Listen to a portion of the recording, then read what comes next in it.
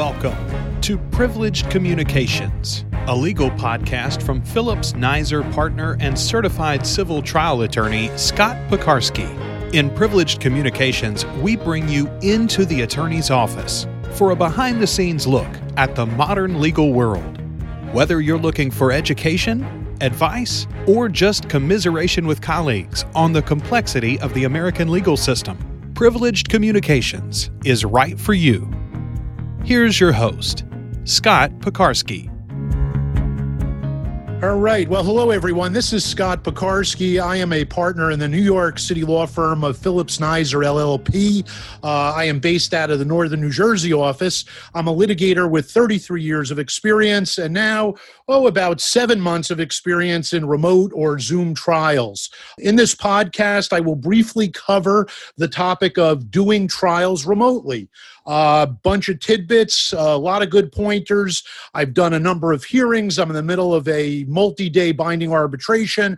So we've had a lot of ups and downs. We've had tropical storms, power losses, internet losses, and the challenges of trying cases remotely. So I will briefly, probably in about a 20-minute episode here, hit the high points of doing trials remotely. So let's talk about number one, doing a test run and having the app downloaded. So usually it's Zoom. There's many other platforms. There's Zoom and many others, as you know, but you want to have that app downloaded. You want to have that software available. And to the extent you can, you want to have a test run. I've had hearings and proceedings in Superior Court and in New Jersey where the court or the agency has actually offered the ability the week before to do a test run. I absolutely recommend it. For those that didn't do a test run in this one series of hearings that I was involved in, a lot of lawyers were not ready. They were very embarrassed. They didn't look good in front of their clients. So absolutely have the software ready to go. Do a test run on your own or with the agency, the court, and this way you're good to go. Again, if it's Zoom, if it's Skype, whatever it might be, have it set up. The other pointer is have a backup. I have at my desk at home working remotely. I have my notebook computer. I have my iPad. I have my phone. There are times where a device goes down or it doesn't work. Zoom is not perfect. It's doing the job for us, but there are times when certain devices are just not working. So I will typically have my notebook computer around, my iPad, and my phone. And I always have something there that's going to work for me. So that I think is really critical for you to do. Number two, get your meeting ID and passcode in advance. Some of the court reporting services, you might have to ask them. Some of the courts, make sure you have the ID and the password. Sometimes the links will not work. Sometimes they'll send you a logon that will require other information and other sign-on information. But for example, just to keep it simple for Zoom, there's a meeting ID, there's a passcode. If you plug those in, you should be able to connect. So make sure you have it. Get as much information in advance as you can get from the court reporter, the judge's law clerk, the agency, because you don't want to have a situation where the court's waiting for you. We've all been there back in the days of live trials where the judge is waiting on the bench for you, or I have seen on some telephone arguments, and I personally had the situation recently with an appellate argument. They gave me the wrong number. I finally called the right number, and while I was only 1 minute late, the judges and the attorneys were waiting for me. So you don't want that to happen. Make sure you've got all that information and you've got the devices. Number three, know how your documents are going to be shared. Are you going to do a screen share through Zoom? Is it a court reporter that's going to provide that service or a concierge to do it? Know in advance and have it set up. You can't wait till you get on the hearing at 9 o'clock tomorrow morning and say, here, I've got the stack of documents. Let's get them uploaded. It's too late. And in the hearings I've been involved in, judges will not wait. If you don't have it ready, they're not going to consider it, and on they go. So we've had with certain court reporting companies, we'll send them the documents in advance. We'll mark them. They'll organize them. Or if you're going to do it yourself, I did an event recently, a meeting. It was an election meeting for a nonprofit entity. It wasn't a litigation, but I have everything uploaded so that when I had a screen share, an agenda, and some financials, I had them there ready to go. So again, don't wait. Have it ready. Don't be embarrassed. And if you're in court and you're on trial and you don't have those documents, that may cause you to lose your case if you're not ready. So have it set up, be prepared. Number 4, what if your power or internet goes out? Well, be ready for that. If it's a tropical storm that's expected, be ready, because that may be a problem. Maybe you need to go to another location. Maybe you need to do it from your car. At the beginning of this crazy pandemic, I did a number of oral arguments from the car with the air conditioning on. It worked. It wasn't a problem. I had audio and video. So be prepared. You want to make sure you have power, and you also need internet. In this multi-day binding arbitration I'm involved in, where we've done 16 days already, tropical storm knocked out the power. We got the power back, and then all of a sudden on Friday, 3:30, I'm ready to cross-examine the plaintiff, and the internet goes down. So I've got no video, I've got audio. No way you can cross-examine a witness with documents that way. Luckily, the judge adjourned early. We resumed on Monday. I had a new router in place. I had Verizon here to make sure it was working, but I went out and bought a jetpack. If you don't have a hotspot on your phone, you could buy a jetpack, which is an individual, independent internet system. That's what we did. We had it in place, and it was a fail-safe. This was a trial that had to go on. Multiple attorneys, witnesses, judge, people from all over the country. No one was waiting. The other thing is, make sure that you have contact information when you're doing these Zoom proceedings and trials and things. Have an email, but better, have a cell phone number for someone else involved, because crazy stuff happens. All of a sudden, you get logged out. You're no longer on Zoom. You're locked out, and the proceeding is going on. People may not know that, in fact, you've been locked out. So in my multi-day proceeding, I have a co-counsel. He's in Colorado. He's got my cell phone. I have his. He gets locked out. He gets thrown off of Zoom. I get thrown off. We send texts back and forth to each other. He'll say, should I hold it up? Should I tell the judge to wait? Or, do you want me to just keep going on this line of questioning? Make sure you have that available to you, where you've got some email, phone number. Maybe it's the judge's law clerk's number, but make sure you have that, because if the power goes out, the internet goes out, you don't want to have the short end of the stick where you missed an important part of the record, important testimony, and now you don't have it. So really, really critical. Number 5, steps for avoiding coaching. My adversaries, some of my adversaries don't trust me. I don't know why. That's not my reputation. But everybody's now concerned with this newfangled system of remote trials that there's going to be some special type of coaching going on. Well, get stipulations in place, or better yet, have a consent order in place. In our arbitration, we have a consent order whereby it provides that each of the witnesses shall have reliable access to a computer, a webcam or monitor, to allow for attending the arbitration and to allow for examination. To protect the integrity of the process, every party, every witness, every lawyer has to have a separate screen. This way, it really takes away the ability of coaching. We were continuing last week in the arbitration, and I'll mention in a moment the issues with Zoom, but because you can't have 2 Zoom people in the same room because of feedback, I was in one conference room, he was in another. Obviously, pretty hard to cheat that way or to coach a witness when you're both in separate rooms. So there are ways to address that. There are things we can do. You could have consent orders, stipulation, trial orders, a bunch of things that are available to you. Dress, your apparel, your dress, your Zoom suit, background. I find, first on background, I think it's effective. I like it. I use a firm logo in the background. You could use a blank background, if you will. You don't want goofy, silly stuff, obviously. But I find with our very staid, serious blue background from our website, it's got the firm name. It looks very serious, and I think people take you seriously when you're speaking from in front of it. If you're in the playroom in the basement with the kids' toys in the background, people may not be taking you as seriously, and it really may affect the integrity of the proceedings. Some judges may comment on that.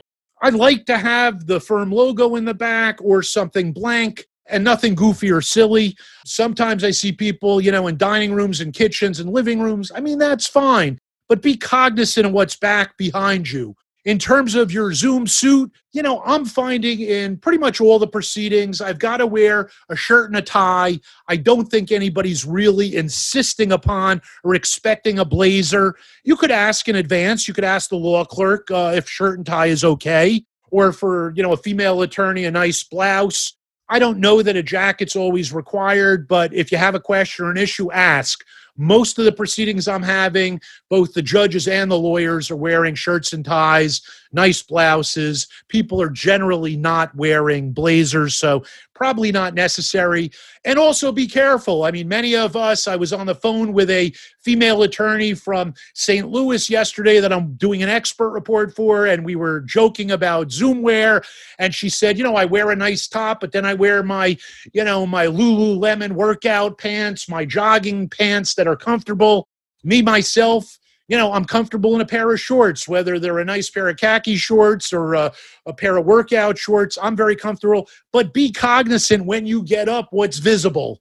I sort of got a dig by a friendly adversary a couple weeks ago. He said, nice shorts. So make sure if you're getting up, turn off the video. If you're going to get up, shut off the video. You can also shut off the audio if you're not in the middle of the proceeding. But be cognizant of that. Obviously, we're supposed to, as lawyers, do things in a dignified, professional way, and we don't want to be accused otherwise. There was that situation, a couple of situations, back in March down in Florida where a judge admonished an attorney because she was arguing from under the blanket and sheets in bed. Basically had her papers, in bed, and she was arguing. This judge did not take well to it, didn't appreciate it. And then another, Florida situation, and not to denigrate Florida, I have lots of friends and family there, but we had a gentleman who I think was on a Zoom proceeding with the judge, and I believe he had no shirt on, and, so it was just a hairy chest. Did not go well with the judge, not well taken. We as lawyers, most of us have common sense, though it's not common, but use common sense. Professional attire, we're there to, persuade, to advocate, and we're there to win and prevail for our clients. Don't do something that's going to hurt your client's case. That's dress and background. Computers, phones, iPads, we've talked a lot about that. Again, you can't have two devices at the same time in the same room. You're going to get this feedback, this audio feedback, and it's going to be a disaster. So even if you yourself have multiple devices, your fail-safe second device, don't have them both on at the same time because it'll be a disaster. And you will get more features on your notebook computer, your desktop, versus your iPad versus your phone. So a lot of the different features and choices you can make, you're going to have the most on the notebook or the desktop, and you're going to have less and less as you get down to your smartphone. And then a lot of lawyers are investing in technology. Do I have headphones? Do I have a headset with a microphone? Do I have a desk microphone? Do I have a better or special camera? I can tell you that I've been doing these hearings and proceedings since March successfully, and I haven't had any special equipment, and it's all worked quite well. But there's lots of equipment available as we speak right now, and I record this podcast with you. I'm wearing earplugs. I have a special desktop microphone, and will probably give you crisper, clearer communications. But the courts basically are not fussy, and you probably don't need a lot of fancy equipment. Make sure the positioning of your camera is accurate. Today I had a Zoom online mediation with a retired judge, my client, another attorney, and her client, and the judge wasn't critical, and I think we were in a caucus, just me, the judge, and my client, but we didn't see my client's pretty face. We saw her white ceiling in her office. Wasn't persuasive, wasn't bothering the judge at all, but my client is very persuasive and she's really passionate, and it was very effective today, but you can't communicate the same when you're just projecting the ceiling. So got to be careful, and I think, we've seen it in other settings. Make sure the cameras are facing you, they're not facing somebody else. So that's really important. A few other things before we conclude. Pets and kids.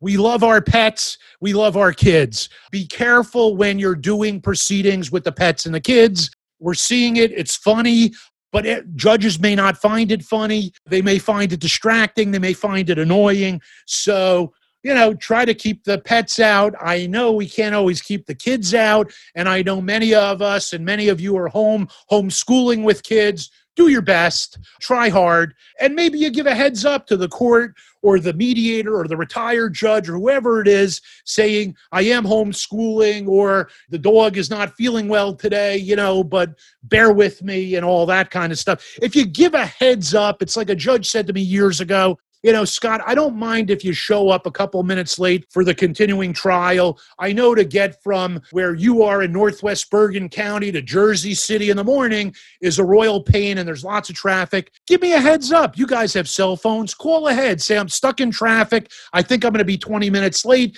This way the judge can do some other work. So, if you give the court and others a heads up, they'll work with you. We're all going through very challenging times. Everybody gets it. Everybody understands it. Nobody's going to give you a hard time, but give everybody a heads up. They'll work with you. Finally, interesting tidbit. If you have the Amazon Alexa at home or you have the Google Assistant or similar device, what I have learned is if it's in the room, they hear everything that you're saying. They hear everything that the judge and everybody else is saying, and they record it, believe it or not. Though the problem is if you're in the heat of cross-examination and you say the woman's name and her name is Alexis or Alexa, the device is going to start participating. So I don't think you want that. But really, and all kidding aside, in terms of our ethical responsibility, we're doing so. Say you're in a Zoom proceeding that's a confidential proceeding, like a mediation.